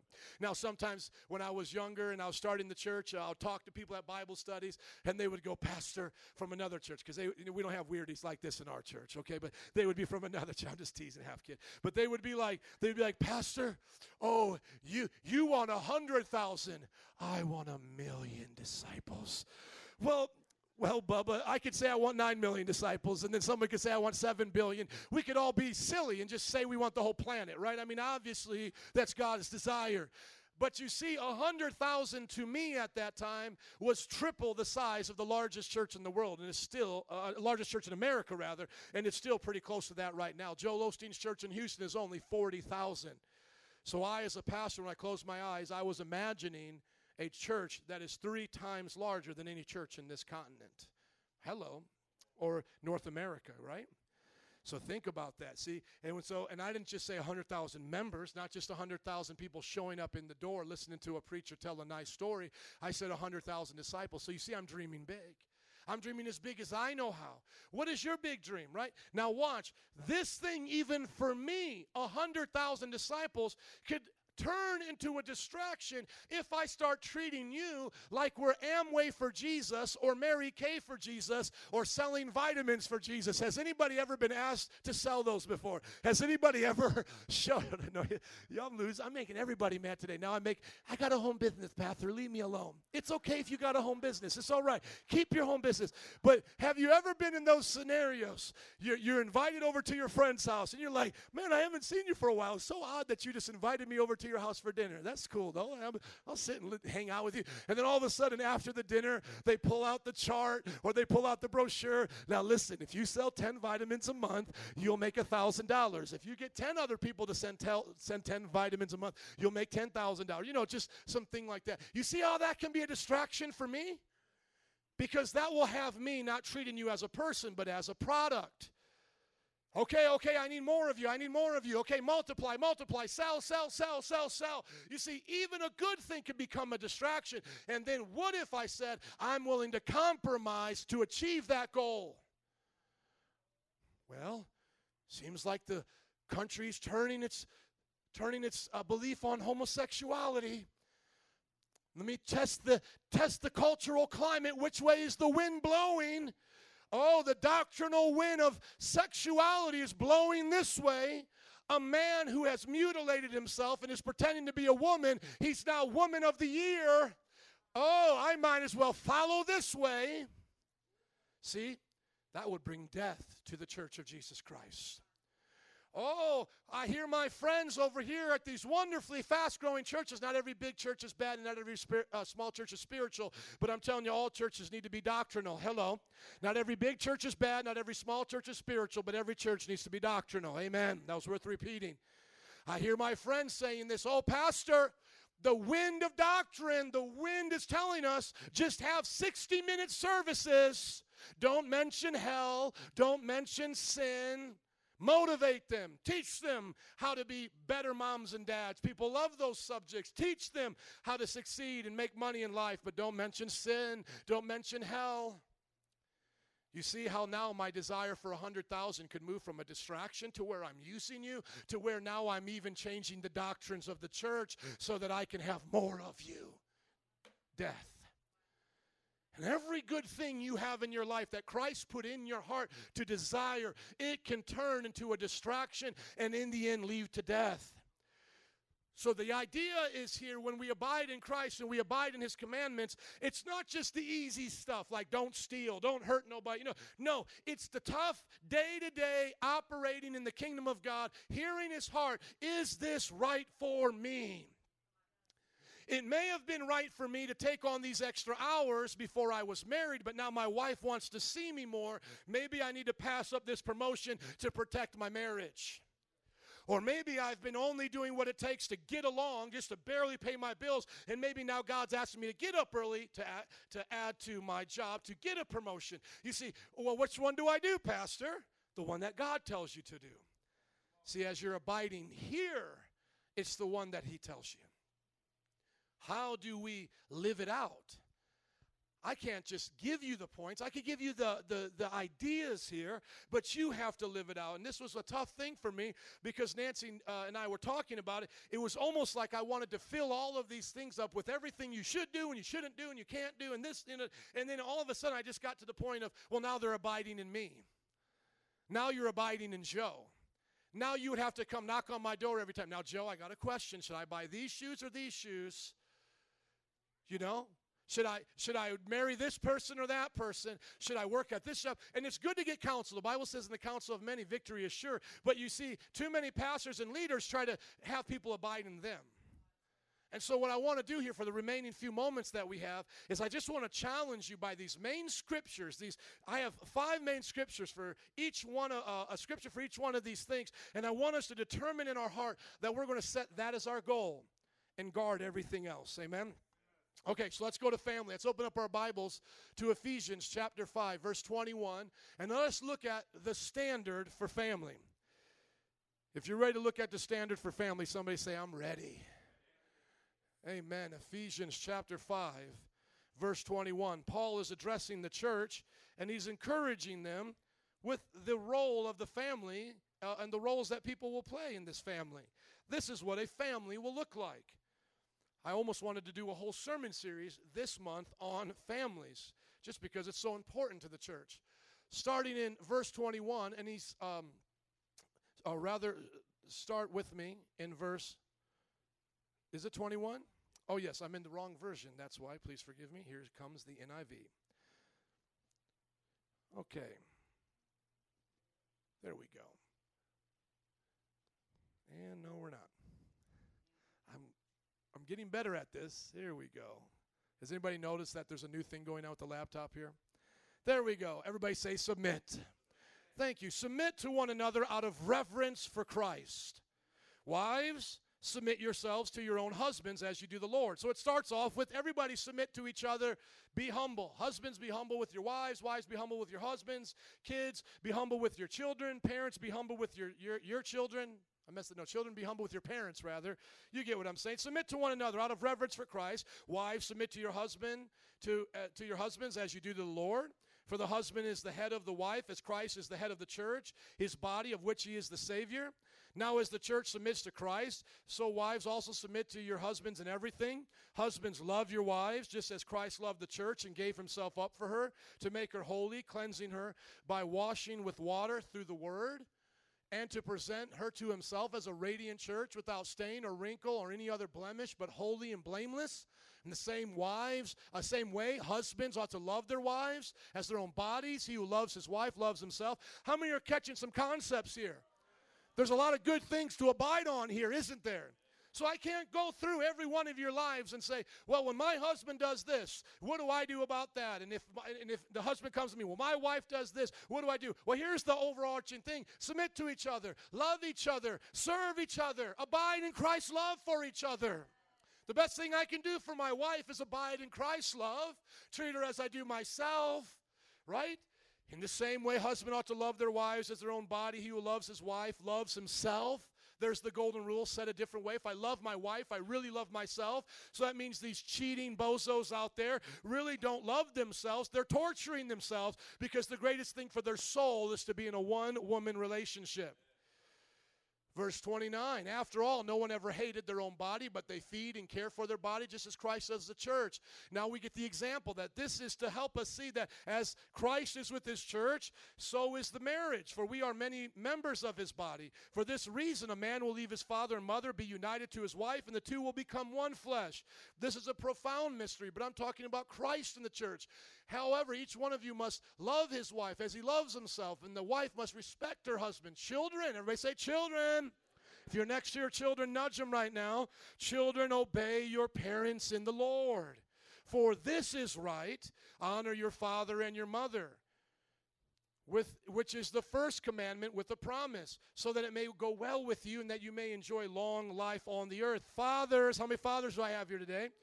Amen. Fathers, do not exasperate your children. Instead, bring them up in the training and instruction of the Lord. Amen. What do we see here? For our abiding in family, we see love. We see family order. We see selflessness. That is the heart of the matter. That is the foundation of your fruitfulness. If you or I ever turn aside from that, we are not in a good place. No matter how good it starts at first. No matter how good it starts. So let's say the wife, she begins to say, you know what? I was an independent woman before I got married. I make more than my husband. And my husband wants to make the final decision on the checkbook. Is that fair? Well, it may not be fair according to what Oprah says, but it's biblical according to what Paul says. And so that means you start in that place of saying, I'm going to trust him. And if you don't trust him, why did you marry him to begin with? What standard did you have of picking a husband? Hello. But if you trust him, you work it out together. Now the husband says, I got my wife's money, and I'm going to make it rain at the Cubs game or the Bulls game or whatever's going on now. I'm going to make it rain. Hold on. Is that honoring her? Is that respecting her? You see, this is so simple, but so hard to live, isn't it? We all get it. We all know what love looks like. We express it to each other all the time. And we all know what pride looks like. We all know what selfishness looks like. But the problem is sometimes it's hard to see that in our own life. It's hard to see when we're not operating in love. We're so easily deceived by our own desires to think this is what everybody else needs to do, but it's not what God wants us to do. And so we need to be humble. Now let's go on to the next one. Let's look at and by the way, I've got some examples of distractions here in the family, busyness, overspending, laziness, and a scripture to help you encourage that. And then I got, some of the popular deaths of families, fighting, adultery, selfishness. And I got a scripture for that as well. So I don't have time to go through all that, but please do that on your notes. Let's look at discipleship. Everybody go with me to Mark chapter 3, verse 14. How many believe in discipleship? Amen. This is our walk with the Lord. This is how we walk out our daily life with Jesus. This would be your personal devotions. This would be coming to church. It would be reading your Bible. How many believe in reading your Bible? Y'all believe in that? Awesome. Look at this scripture. It's so simple but yet profound. Jesus went up on a mountainside and called to him those he wanted, and they came to him. Look at that. There's a relationship element to our discipleship. And verse 14, he appointed 12 that they might what? Be with him, and that he might send them out to preach. So Christ calling these people to him, what was the most important thing on his heart that day? That they may what? Be with him. Be with Jesus. So in church, I'm to be with Jesus. But that's not the only place. I'm to be with Jesus while I'm on my commute. I'm to be with Jesus while I'm at the job. How many think to yourself when you're at the job? Do you ever think when you're at the job? Does anybody have a job where they have to think? Okay, just making sure you're up here. I know it's getting long here, but can you hang in here for a little bit? How many think on your job? Have you ever thought to God? Have you ever put your mind on Christ? That's abiding in him. What happens is in the church, when we take the good things of church, serving, being in leadership, desiring to help others, and now we make those more important to being with Christ. And as pastors, as a pastor, my wife and I, we can relate to this. I'll be preparing a sermon, I'll be meeting with a couple, I'll be helping someone get closer to God, and I'll have forgotten to pray. I'll have forgotten to make time in even my own mind to ask Jesus for his help as I'm teaching others to love him. Hello, come on, somebody say pray for your pastor. Thank you. When we look at the world, there are so many distractions. And so we as Christians, we need to have vibrant personal devotions. Daily making time to spend with God and having disciplines in our life that keep us abiding in him. When someone comes to the church and they're fired up for God and they begin to say, oh man, I'm not on fire as I used to be. What happened to that person? They started losing the fruitfulness of their relationship and they let things distract them. They let what their friends were doing in the church distract them. They let those things happen, and they happen subtly, and before you know it, they're not abiding. And they're like, well, I'm doing the same stuff I used to. Yeah, but you're not doing it with the same heart you used to. You see, your heart has changed because you're distracted. You're not in it for the same reasons anymore. Our hearts, once again, to reiterate this, are so easily distracted. Guard your time with the Lord. Guard what you do when you come to church. Make sure that your heart is only for him. I have all the other lists here that you can look at. Distractions are overcommitting. You can have the problem in the church and in Christianity of trying to do too many things to impress people, like legalism. Also, you could go in the other direction of laziness. I just don't want to do anything for God. I'll just do whatever I feel like. And then shallow relationships. You never really let people into your life. Also, the deaths or gossip, compromise, false beliefs. Looking at your work life. Turn with me to Colossians 3:17 as Rachel comes, please. Colossians 3:17. How many want to be encouraged to be fruitful on your job? Amen. The church should be able to encourage you in that today. So please give me a few moments here. We like to preach at you. Colossians chapter 3, verse 17. I like to preach, but I also like to teach, and I want you to hear this. This is so important. Look at verse 17. Paul is talking here. He says, and whatever you do. Somebody say, whatever. Come on. And whatever you do, whether in word or deed, do it all in the name of the Lord Jesus, giving thanks to God the Father through him. So where are you going to work tomorrow? Are you going to do it unto God? Are you going to love the people you're serving? Are you going to love God while you're there? Are you going to stay focused on your calling to be there? So often we think that only callings come into the church or the pastors. No, but you have a calling. You have a calling to do your job. Think about, before there was a church, Jesus gave Adam and Eve the calling to work at the land, to have dominion over the animals. Work may be a four-letter word, but it's not a curse word. And literally, I mean that. It's not a curse. Work is not a curse. Work is a part of your calling. Now, after the sin of Adam and Eve, there's a lot of hard work that we do. There's a lot of unappreciated jobs. There's a lot of you who don't get appreciated on your job. There's a lot of spinning the tires, feeling like you're not going anywhere. There's a lot of failure at times. Remember, failure is a thing, not a person.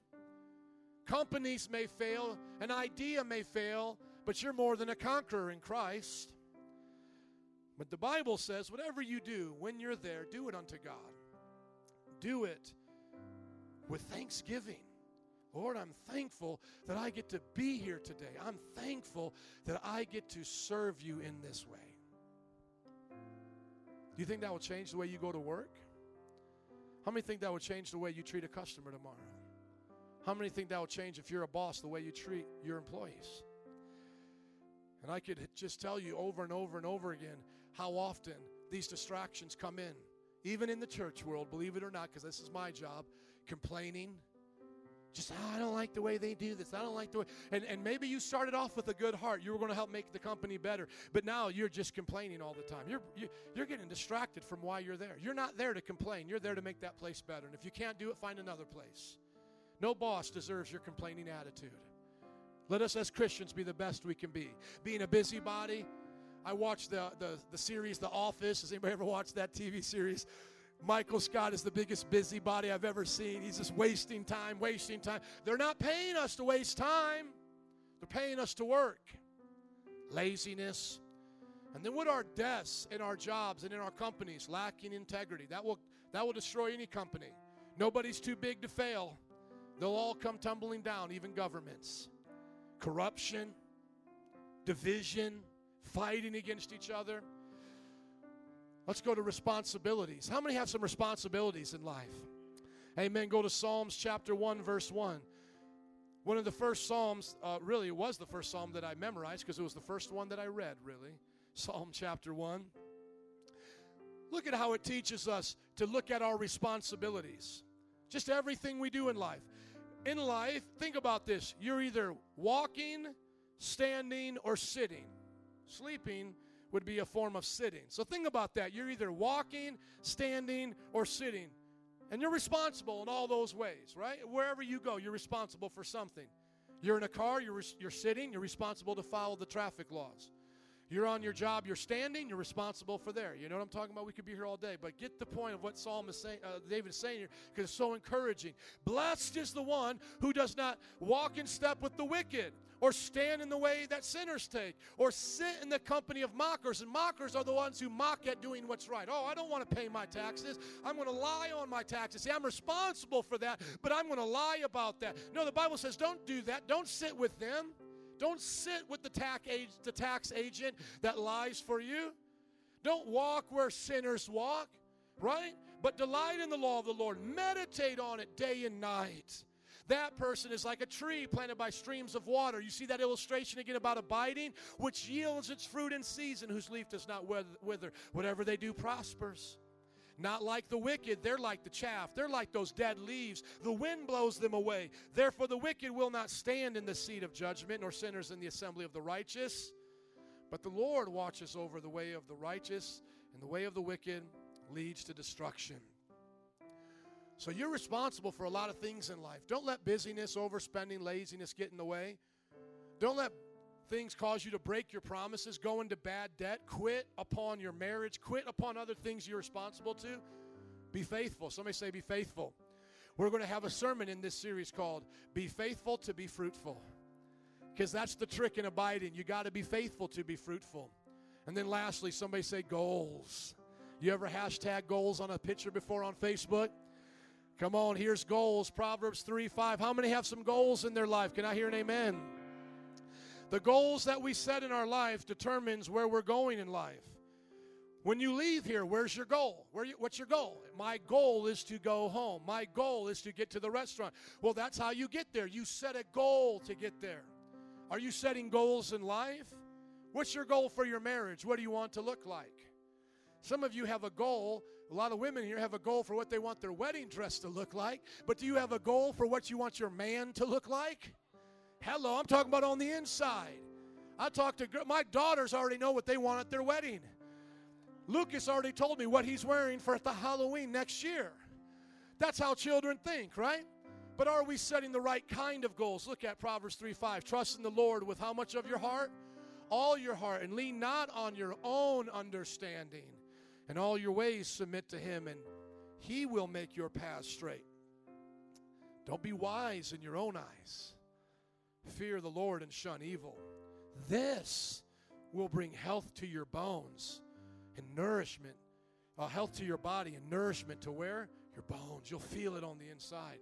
Honor the Lord with your wealth, with the first fruits of all your crops. Then your barns will be filled to overflowing, and your vats will brim over with new wine. My son, do not despise the Lord's discipline, and do not resent his rebuke, because the Lord disciplines those he loves, as a father the son he delights in. You want to set goals? Be disciplined. Honor the Lord. Are your goals involved in this? Money? Make sure you're giving it to God. Make sure you're prioritizing God in there. Otherwise, your life will not prosper. Some distractions in our goals are the same as the others. Busyness, overspending. You know what hits the death mark in goals as I think? Pity. Pity will kill your dream just like that. Well, I didn't start off in life with a good dad, and I don't go to the right schools, and nobody helps me. That will kill your goals right there. Shame will kill your goals. You've been through a divorce. You've had a child outside of marriage. Nobody's going to love me. I'm so embarrassed. I'm so ashamed. I can't go to church anymore. I've messed up. Death. There goes your goals in the graveyard. Condemnation. God can't change me. You know what condemnation says is, I've messed up and God can't change me. Those will kill your goals faster than anything else. Have you ever heard the story about 7-Up? I don't know if it's true or not, but it's funny. He started 1-Up and it didn't work. Closed it down and started 2-Up. Didn't work. Hello. And he started 3-Up. Still didn't work. You know, they say most entrepreneurs close 2 or 3 businesses on their way to becoming a millionaire. Thomas Edison failed at making a light bulb over 1,000 times. And he said a light bulb wasn't 1,000 failures. It was just a 1,000-step process. That's how you achieve goals. Don't let death come into your goals. You guys see this chart here? We're going to close out in prayer in just a moment. I want you to be honest with yourself today. Are you abiding in Christ? Look at your notes. Look at your life right now before we close out. What areas of my life do I need to center, put Christ at the center in? What parts do I need to change? Where do I need to come back to? What are things that I need to let God, prune out of my life? There's going to be a whole message in this series on pruning, and I hope you all come. Amen. But look at this just for a few moments before we close in prayer collectively. Just meditate on this. And be honest with yourself.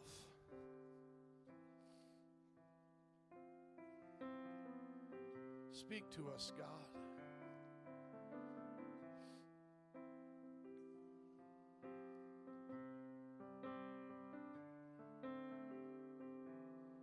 Center our lives on you today.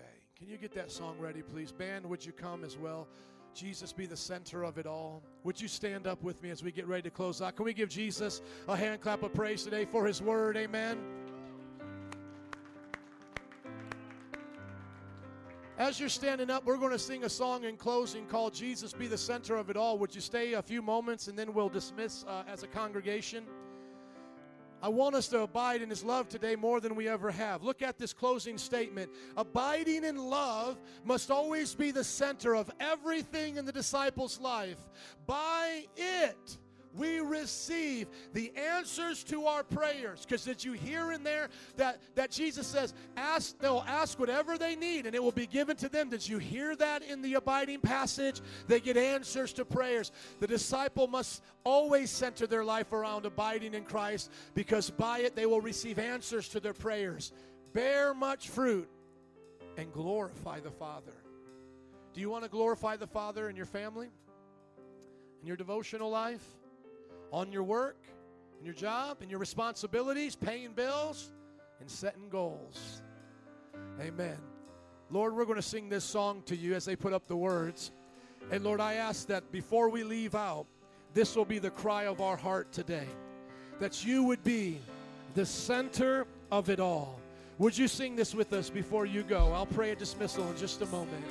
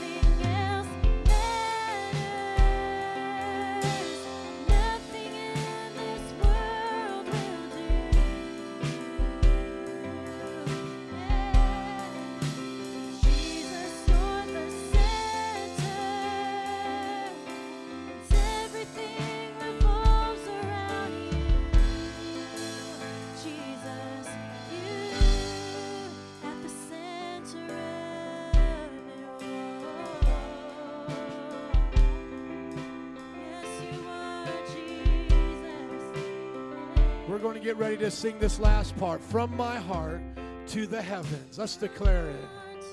The heavens, Jesus be the center. It's all about you. Come on, let's believe it today. Altar workers, would you come, please?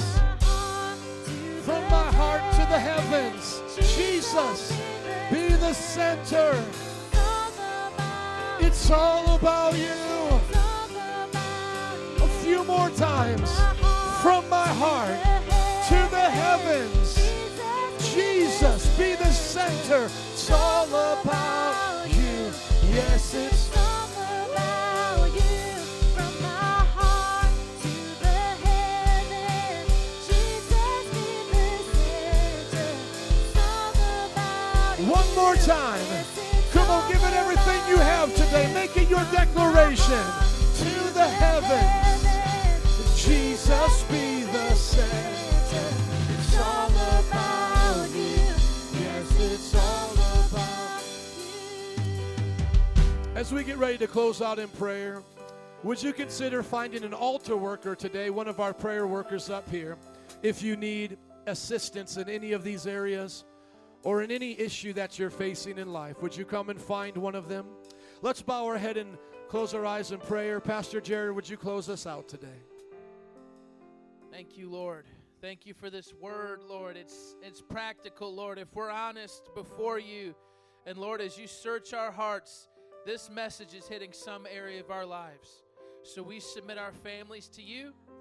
We submit our careers to you.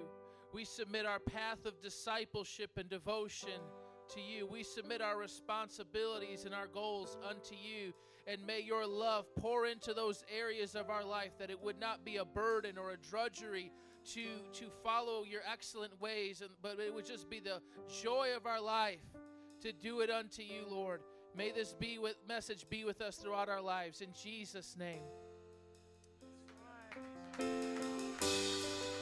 Amen. Slap your neighbor high five and say, God bless you. Have a great day. We love you. Come forward if you need prayer. Otherwise, have a great week.